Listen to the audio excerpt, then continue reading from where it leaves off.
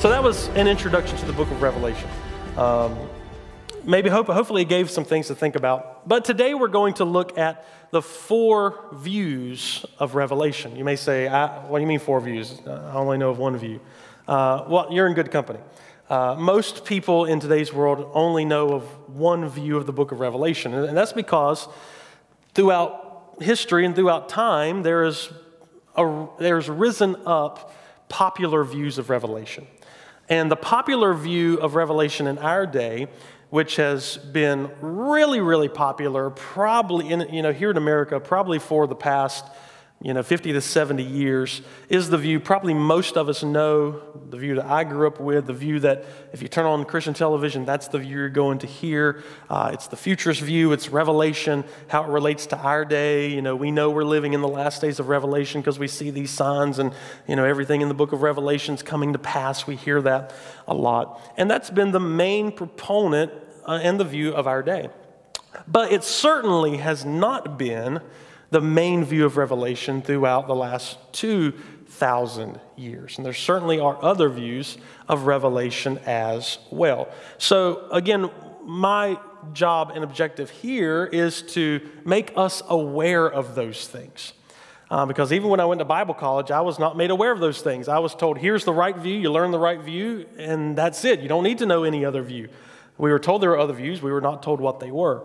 I don't want to do that. I want to give people information and then let people make up their minds based on the information that's given and what, you feel after reading and studying the book of Revelation. But certainly there has not just been one view of Revelation for the past 2,000 years of church history. In fact, Revelation was one of the last, it barely made it into the canon of our scripture. It barely made it into our Bible because a lot of people, didn't think much about Revelation because of how mysterious it was, because of the signs and symbols. It wasn't adopted, wholly into the church until probably the 4th century.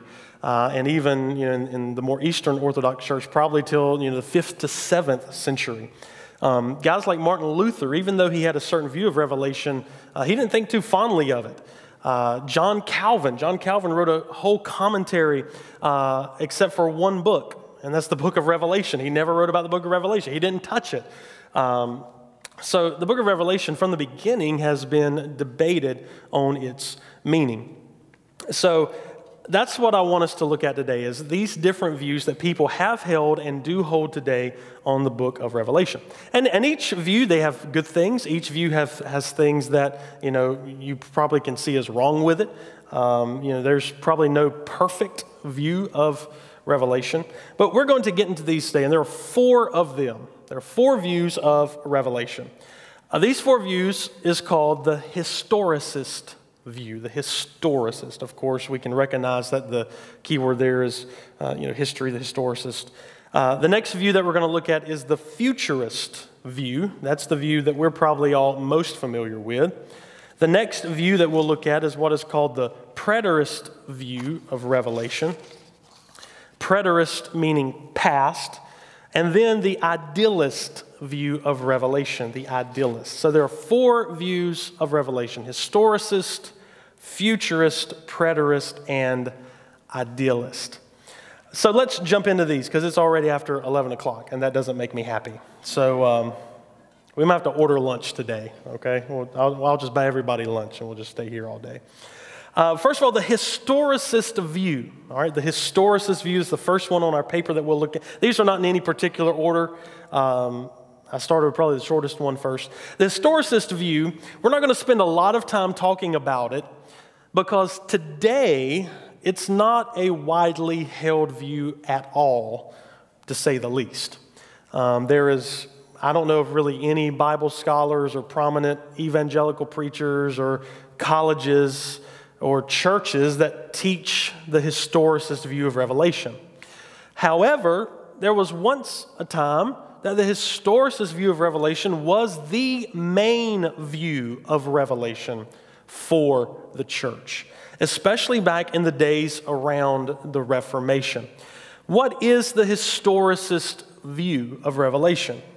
The historicist view is a running account of the whole of church history, and also world history, written in advance from the time of John to the return of Christ.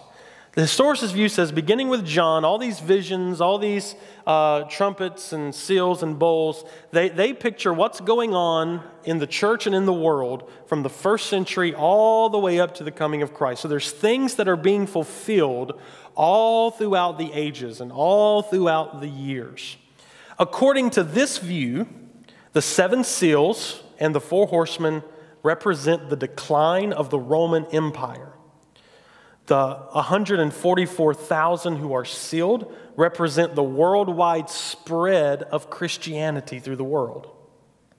The locust invasion is the rise of Islam on the world scene. And the beast is the Roman Catholic Church and the papal system. Other events highlighted in this view is the Protestant Reformation, the French Revolution, the Napoleonic era, among other things. Again, if you look through your chart here, what the chart here in our pamphlet does, it takes you chapter by chapter through the book, showing you the view from every view. So you can see how the signs and symbols in Revelation play out through history with the rise and the fall of the Roman Empire, the spread of Christianity, Islam, Muhammad, going all the way up to the Reformation, even up to the present day today. So it has a unfolding view of history throughout the whole book of Revelation. And again, the positive aspects of this view is that at one time this was the main view of the church. It has its roots in the Reformation, and all of the reformers were historicists. And there are some big names that are listed here. Names like John Knox, William Tyndale, Martin Luther, John Calvin, John Wesley, Jonathan Edwards, George Whitefield, Charles Finney, C.H. Spurgeon. All those old names that we hear about when we talk about church history, they all held a historicist view of Revelation.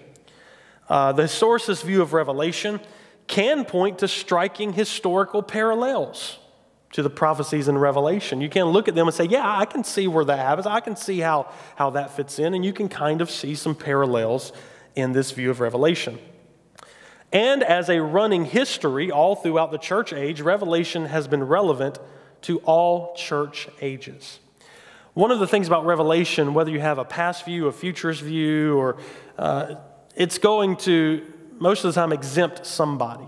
You know, if Revelation wasn't written until, for people 2,000 years into the future, it doesn't really do much for most of the people that lived in history. If it did everything in the past, then it really doesn't do much for people that are living in the future. But this view, it gets unfolding throughout history. So every person in every age can kind of look for the signs of how Revelation is unfolding before them.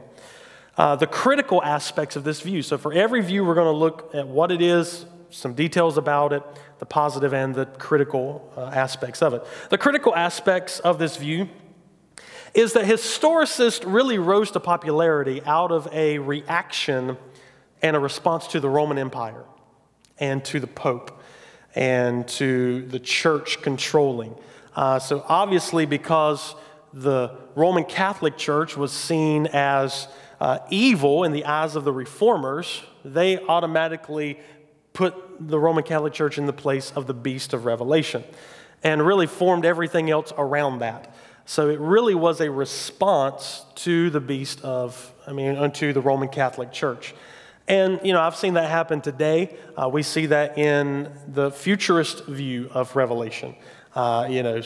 Saddam Hussein will come up on the scene, and now there's books written about Saddam Hussein restoring Babylon, and then he dies, and then somebody else rises up, and then there's books written about him fitting the Revelation, and then he goes off the scene. So, we always have a tendency, people want to try to fit Revelation into what's happening in their day, and that's happened all throughout history, even with the historicist view. So the historicist view is really a reactionary response to the Roman Catholic Church, and probably has prejudices built in because of that.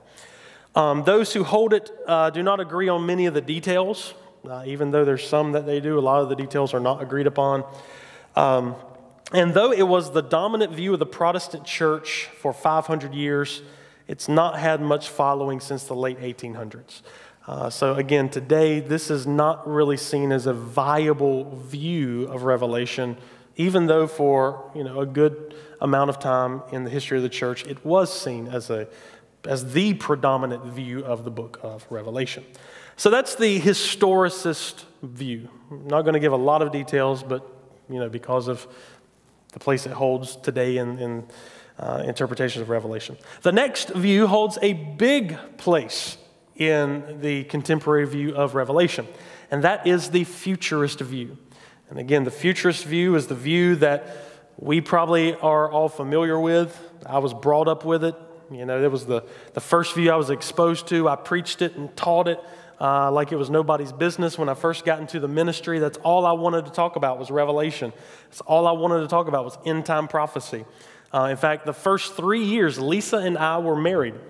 On our anniversary, we went to Pigeon Forge so I could go to a week-long Bible prophecy conference in Pigeon Forge and listen to Perry Stone teach Bible prophecy. And Lisa thought she had married the most craziest person on the planet because for our anniversary, I wanted to go to end-time prophecy conferences. And she was probably right. So the first time we went to the beach on our anniversary, she was really happy that she didn't have to sit in a hotel while I was at the prophecy conference or you're dragging her along with me. But obviously, the futurist view, it's the most popular view today, and it's a fascinating view. And to me, I think the most fascinating part of the futurist view, and I know it was for me, is you feel like you are really a part of what God is doing in the world. You feel that you see all these things happening and you relate and it corresponds with the things of Revelation. You really feel like, man, look what God is doing. Man, look at Scripture coming to pass. And you really have this feeling that you're a part of something. You're a part of prophecy unfolding. You're a part of seeing these things come to pass. And really that's a great feeling. And, it kind of gives you a little bit of a spiritual high there when you're trying to figure out everything. Because I wanted to do that. I wanted to figure out everything. And I wanted to dig into all the details of that. So this view is, probably the most popular view. Again, turn on the television. That's what you're going to hear. Pick up a book in a Christian bookstore. That's what you're going to read. It's just the view of our day. It's the popular view of our day. What is the futurist view, though? The futurist view sees everything beginning with chapter 4 of Revelation onward as yet to be fulfilled even in our future. So we're still waiting on things to be fulfilled in our future. And these events lead up to the events of the end of the world, lead up to the coming of Christ and the resurrection and the millennium and the eternal state. According to this view, futurists describe the book of Revelation into 3 sections based on chapter 1, verse 19, that says, write the things which you have seen, the things which are now, and the things which shall take place later, the things that shall be in the future. So that's how the futurists divide the book of Revelation between the things that you have seen. The things that John has seen are the things of chapter 1 that he has talked about. The things that are now is chapters 2 and 3 of Revelation. Those are the things that are happening in the churches that John is writing to. And then the things that shall be hereafter is described in the futurist view as things that are going to happen after the church age, at the end of human history. So chapter 1 describes the past, 2 and 3 describe the future, and the present, and the rest of the book describes the future. Futurists argue that a consistently literal or plain interpretation is to be applied in understanding the book of Revelation. That's what the futurists really pride themselves on, is interpreting the book of Revelation more literal than any other view. Even though, if you notice, as I mentioned last week, there is no way to interpret all the book of Revelation as literal. For if you're a futurist, you don't even get past the first couple of verses without interpreting something as not literal. So one of the big debates, like I mentioned last week, is how do we interpret literal and figurative? Because there are things that in one verse you may interpret it literally, but a few verses later or a chapter over, you interpret something spiritual or symbolic. And again, we don't just pick and choose what we interpret as literal or symbolic, but the futurist view is primarily, first and foremost, we look to a literal view of the Bible. So 100-pound hailstones would be literal. 2 fire-breathing prophets would be literal, but a 7-headed beast would not be literal. But the rule is, in Futurist View, if you can interpret it literally first. In chapter 4, verse 1 of the book of Revelation, futurists see chapter 4, verse 1 as the rapture of the church to heaven. They see the rapture of the church to heaven. We'll talk about, and we'll look in the scripture next week, because if I start going into scriptures now, we're really going to be in trouble. So futurists see Revelation 4:1, at least pre-tribulation rapture believers, as opposed to mid and post-tribulation rapture believers. See Revelation 4:1 as the rapture of the church. Chapters 4 through 19 refer to a period known as the 7-year tribulation period. During this time, God's judgments are actually poured out upon mankind as they are revealed in the seals, bowls, and trumpets. Chapter 13 describes a literal future world empire headed by a political leader called the Antichrist, which is pictured by a beast. Chapter 19 refers to Christ's second coming and the Battle of Armageddon. This is followed by a literal 1,000-year rule of Christ upon the earth in chapter 20. And chapters 21 and 22 are events that follow the millennium, the creation of a new heaven and new earth, and the arrival of the heavenly city upon the earth. Leaving out a lot of details, that's a generality of what the futurists believe. So as I was reading that, hopefully you picked up on some of that and was like, yeah, that's exactly how I see it. That's exactly, what I've been taught. That's exactly what, is happening here in Revelation. So you've got the rapture, you have the tribulation period, you have the Antichrist coming up in the tribulation period, you've got Christ returning at the Battle of Armageddon, you've got, judgment, resurrection, millennium, 1,000 years, and then the new heavens and the new earth.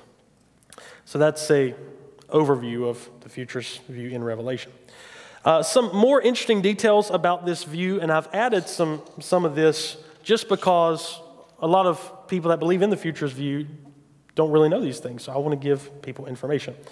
Around the mid-1500s, now there's been a sense of futurism, from the beginning, from the early church. There are those early on that even expected some type of an Antichrist figure.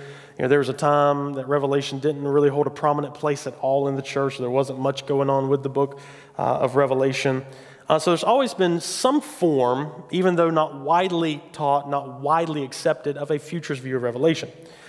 But where things really start to kick off for the futurist view in history is in the 1500s.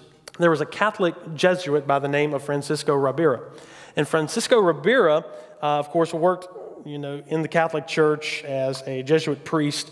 And that's the time the historicist view was really coming to fruition. And there was a lot of heat on the Pope in the Catholic Church because you have these reformers and these people within the church that are now rebelling against the church, calling the Pope the Antichrist.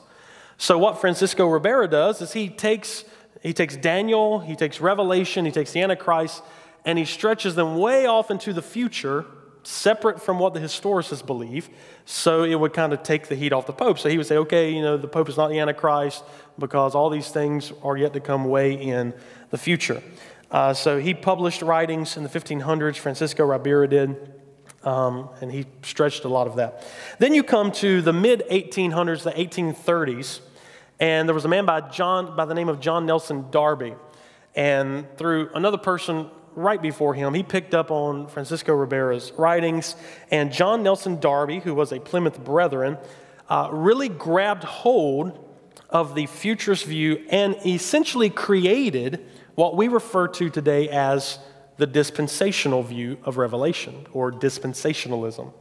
That's the popular mainstream view today. That's the term for it, dispensationalism. The view of the rapture of the church, the 7-year tribulation period, the Antichrist, then the return of Christ at the end of that, 1,000-year literal reign of Christ. All those are a part of a system called dispensationalism that John Darby put together. And John Darby began to teach this over in England, and a man named C.I. Scofield grabbed a hold of John Nelson Darby's teachings. And you may recognize the name of C.I. Scofield from the Scofield Reference Bible. The first Bible I had when I called into to the ministry. Somebody stuck a Scofield Reference Bible right in front of me and said, this is the Bible that you need. And the Scofield Reference Bible influenced more generations of preachers and teachers in America than probably any other resource itself. I mean, it was right there along with the Bible. It was one of the first popular Bibles in America that had the scripture and then the notes at the bottom. And people would read the notes at the bottom just like they did the scripture at the top. I mean, it was all inspired. And the driving force behind a lot of C.I. Scofield's notes was dispensationalism and John Nelson Darby's teaching. So when Scofield wrote his reference Bible, and especially when it came over to America, this view of Revelation just took off. I mean, just absolutely took off. Then you had 1948 to come, and you had Israel recognized as a nation again, and that's one of the tenets of John Nelson Darby's teaching, and that really set the firestorm of dispensationalism off, because now we see Israel restored. That's the sign of God's prophetic time clock that has started ticking again. And from 1948 began the countdown to the end, because that had to be the sign that signaled the end and all these things. So this is when the futurist view and dispensationalist view really has taken off, and that's how it became the most popular view in America today. And it's taken over, the airwaves and the bookstores and all of that. Of course, that led to, we'll probably talk about it in a minute, but that led to, a lot of speculation now about how the book of Revelation is being fulfilled. Because we were told through dispensationalism that once you see Israel restored, within that generation would come the end. And most Christians saw the biblical generation as being 40 years. So if you take 40 years and that it's 1948, you get 1988. And of course, I remember hearing VHS cassette tapes of John Hagee, and he's naming dates, and he's talking about the Russian rulers and this, and he's talking about the common market and the European Union. So this popular view has, again, really led to a lot of what I call prophetic speculation versus prophetic interpretation.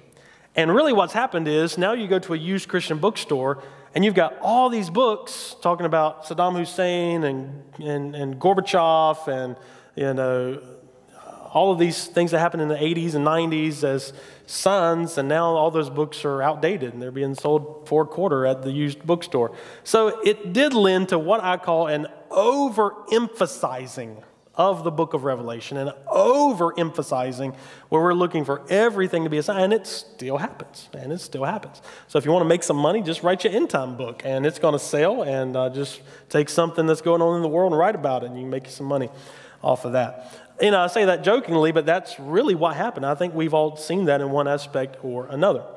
So the futurist view is widely held today. We talked about that. The people that hold this view today are those that we're very familiar with. Charles Ryrie, John Walvoord, and Dwight Pentecost are really the scholars behind a lot of the teaching that happened in, say, Dallas Theological Seminary and Moody Bible Institute.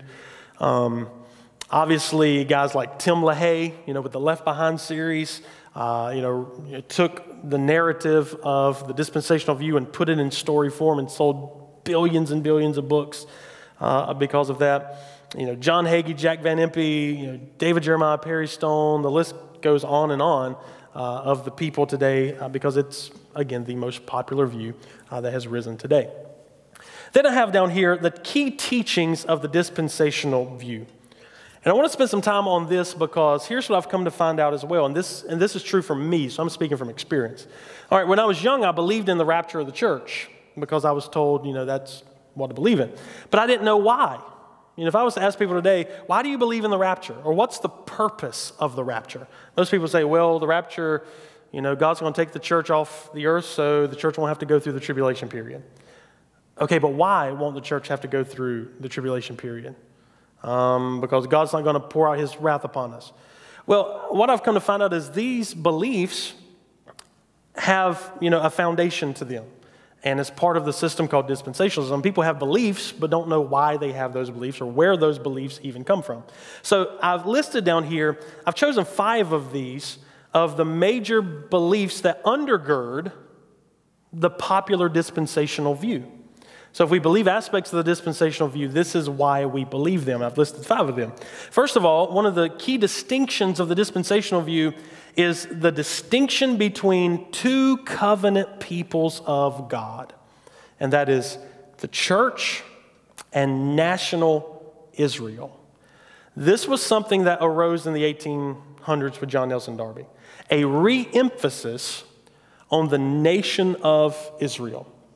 Because from AD 70 and the destruction of Jerusalem, Israel, didn't play a huge part. And we know with the recognition in 1948 of, Israel as a nation, them trying to come back in the years preceding that, that was a huge event. It was a huge worldwide event, and it was seen as Bible prophecy. But you go back and read the historicists, you read the reformers, they have nothing to say about Israel. They're not expecting Israel to be restored in God's in covenant with God again. But dispensationalism says that Israel, God basically set Israel aside at the cross because they rejected him. And God chose to work through the church. Well, one day, God is going to set the church aside and go back to work with Israel again and restore them and bring them back to prominence and bring back the Old Testament promises and fulfill what they see as unfulfilled promises to Israel. So that's the key tenet of dispensationalism. God set Israel aside to work through the church. One day he's going to rapture the church off so he can restore Israel. Again, that's a distinction that was never made in the history of the church until 200 years ago. Number 2, the dispensational view is dependent upon the interpretation of Daniel chapter 9. There's a few key things that without that, the view falls apart for most of these views. The view to dispensationalism is Daniel chapter 9. If Daniel chapter 9 is not the way the futurists interpret it, then the majority of the futurist view just falls apart. The dispensational view is dependent upon the interpretation of Daniel 9. Daniel 9 is a prophecy that's given to Daniel, and the futurists see a gap in that prophecy. It's a gap of 490 years. It's a prophecy of 490 years.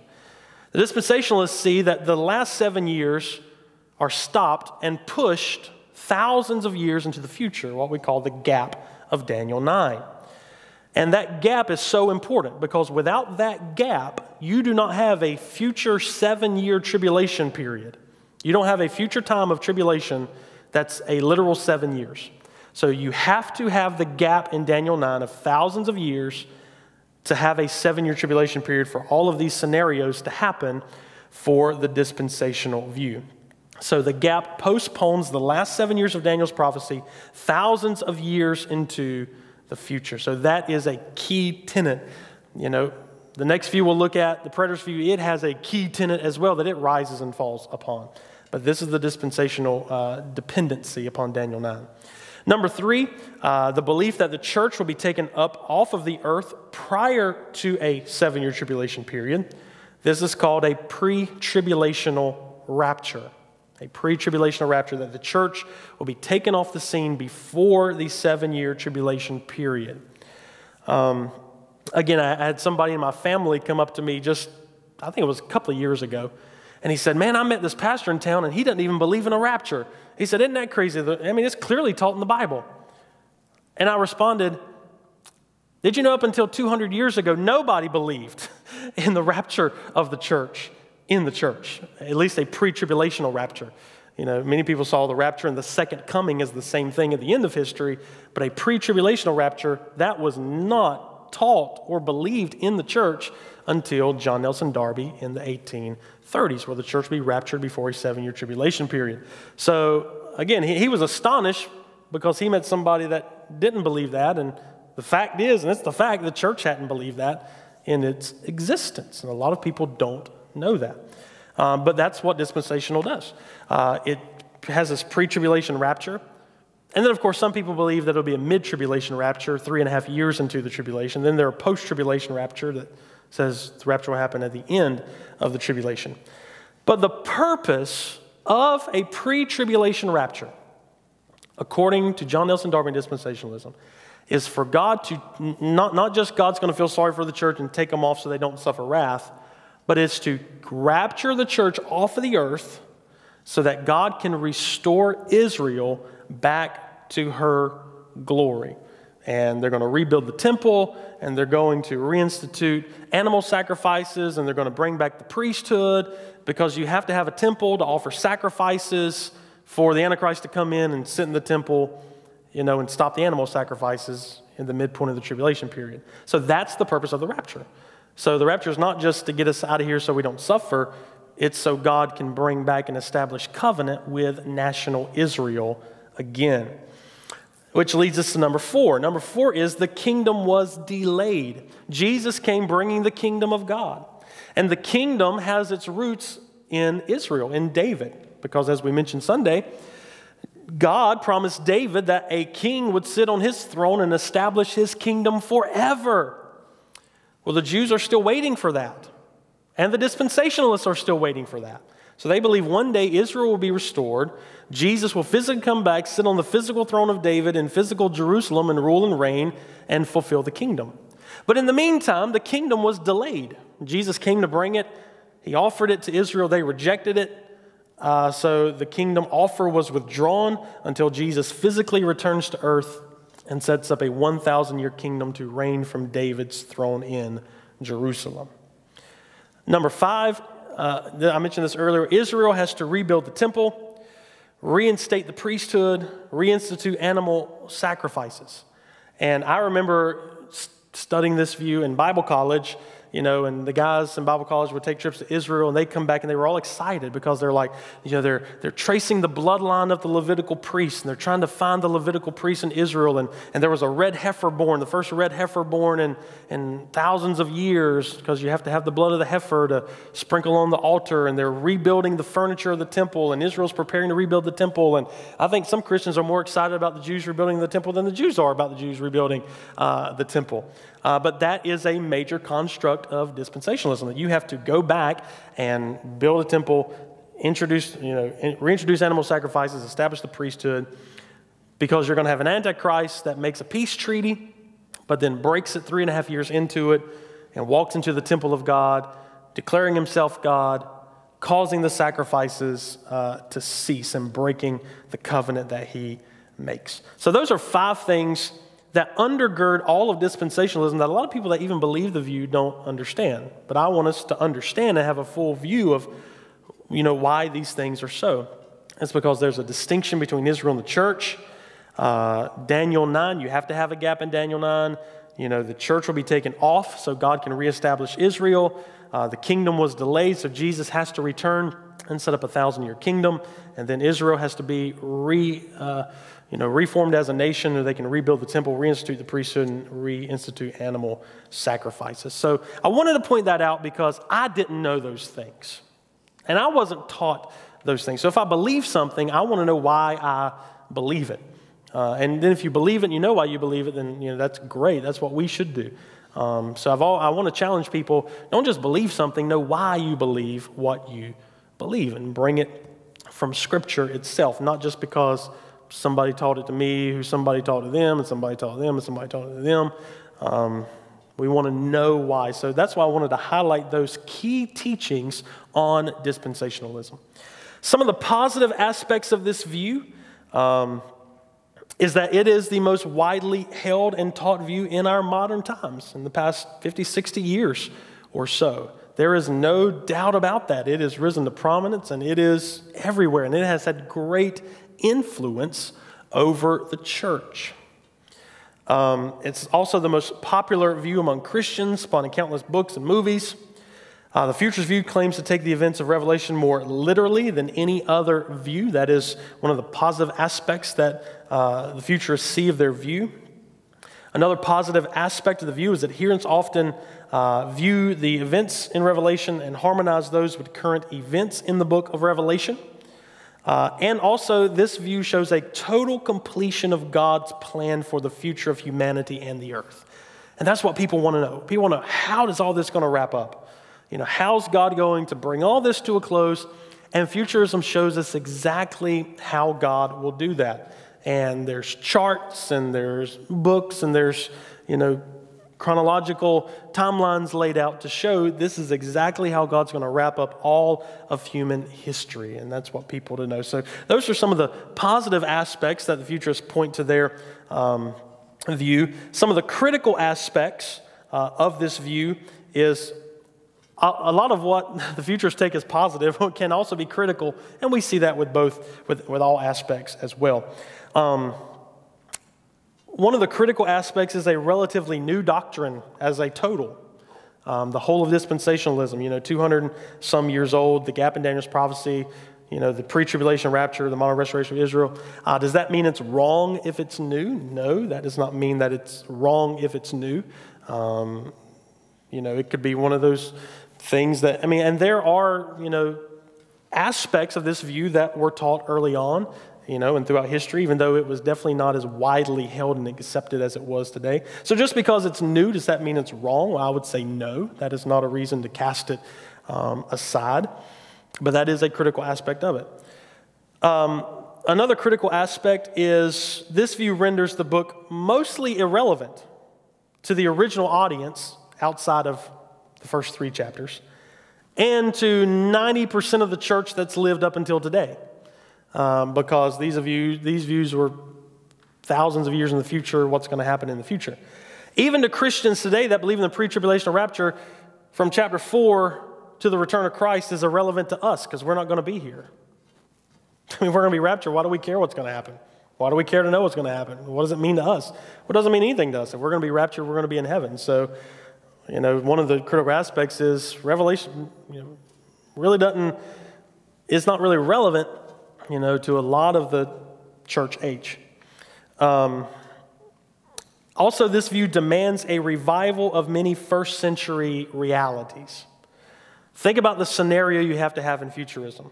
You have to have a restoration of national Israel. You have to have a rebuilt temple, reinstituted priesthood. You have to have sacrifices going on. You have to have a revived Roman Empire. That's why when the European Union and the Common Market came together in the 90s, people were like, oh, that's it. This is the revived Roman Empire. These are the 10 horns on the beast. This is Europe. This is a revival of the Roman Empire in the form of the European Common Market. Then they started adding nations, and they got the 10 nations, and these are the 10 horns on the, on the heads of the beast in Revelation. This is it. So you have to have a revival of the Roman Empire because most people see Rome as involved in the book of Revelation. And obviously, if these are not about things in the first century, you have to have Rome as a part of the future view. So you have to have a revolved Roman Empire. Then you have to have a world ruler that's going to step on the scene, that's going to persecute the church as well. And here's the thing, and we'll talk about it probably next week because it's time to go already. But in the first century, you already had all of these in place. You already had the nation of Israel. You had a temple, you had a priesthood, you had sacrifices, you had the Roman Empire, you had emperors like Nero that are on the scene. So for the dispensational view, you have to recreate what was already created in the first century through taking the church off the scene. Somehow they got to get the Muslims off the Temple Mount and have the Jews build the temple on the Temple Mount without everybody nuking everybody on the planet Earth today. Still can't wait to see how that's going to happen because I don't think Islam's going to go silently. So you have to recreate a lot of stuff that this view is expecting, which is one of the critical aspects of it. Doesn't mean it's not true. That's just a critical aspect. This view is also seen as maybe an overemphasis on the importance of national Israel in God's plan and undermines the importance of the church and the new covenant realities. To really get a view of Israel, you need to go back and read what Romans says, what Paul says, what Hebrews says, to see if those things line up with the dispensational view of Revelation. While an emphasis is placed on a literal interpretation, one of the critical aspects of dispensationalism is that it really fails to recognize the symbolic nature of apocalyptic literature. This view lends more toward prophetic speculation than prophetic interpretation, affectionately called newspaper exegesis, that we are interpreting Revelation by the newspaper, not by Scripture itself. And historically, comparing prophecy with current events has, frankly, been disastrous and has been embarrassing at some points in times because of how, I know it's not everybody's fault that believes in futurism, that one guy over here that's crazy predicts a date and says the end of the world is going to happen on this date and it doesn't happen. But it makes everything look bad when those things happen. And again, you've had tons and tons of books and things that people were sure this is a sign this is going to happen, and it ended up being nothing. And those things hurt. So, I would encourage people that hold a futurist view, don't get into prophetic speculation.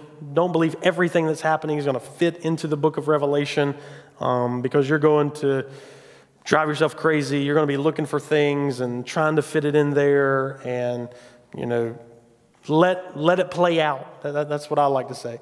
I would rather be quiet and then say, yeah, I thought that might would have happened, instead of saying, this is what's going to happen, then it doesn't, then you look silly. So I've always tried to stay away as best as I could from the prophetic speculation of that. So that's the futurist view, the dispensational view of Revelation, certainly the most popular view.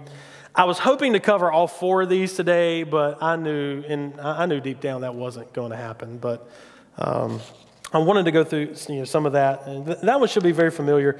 So next week, bring this paper back next week. I'll have some copies of the last couple of pages, if you don't remember. But next week we will cover the preterist view and the idealist view of Revelation.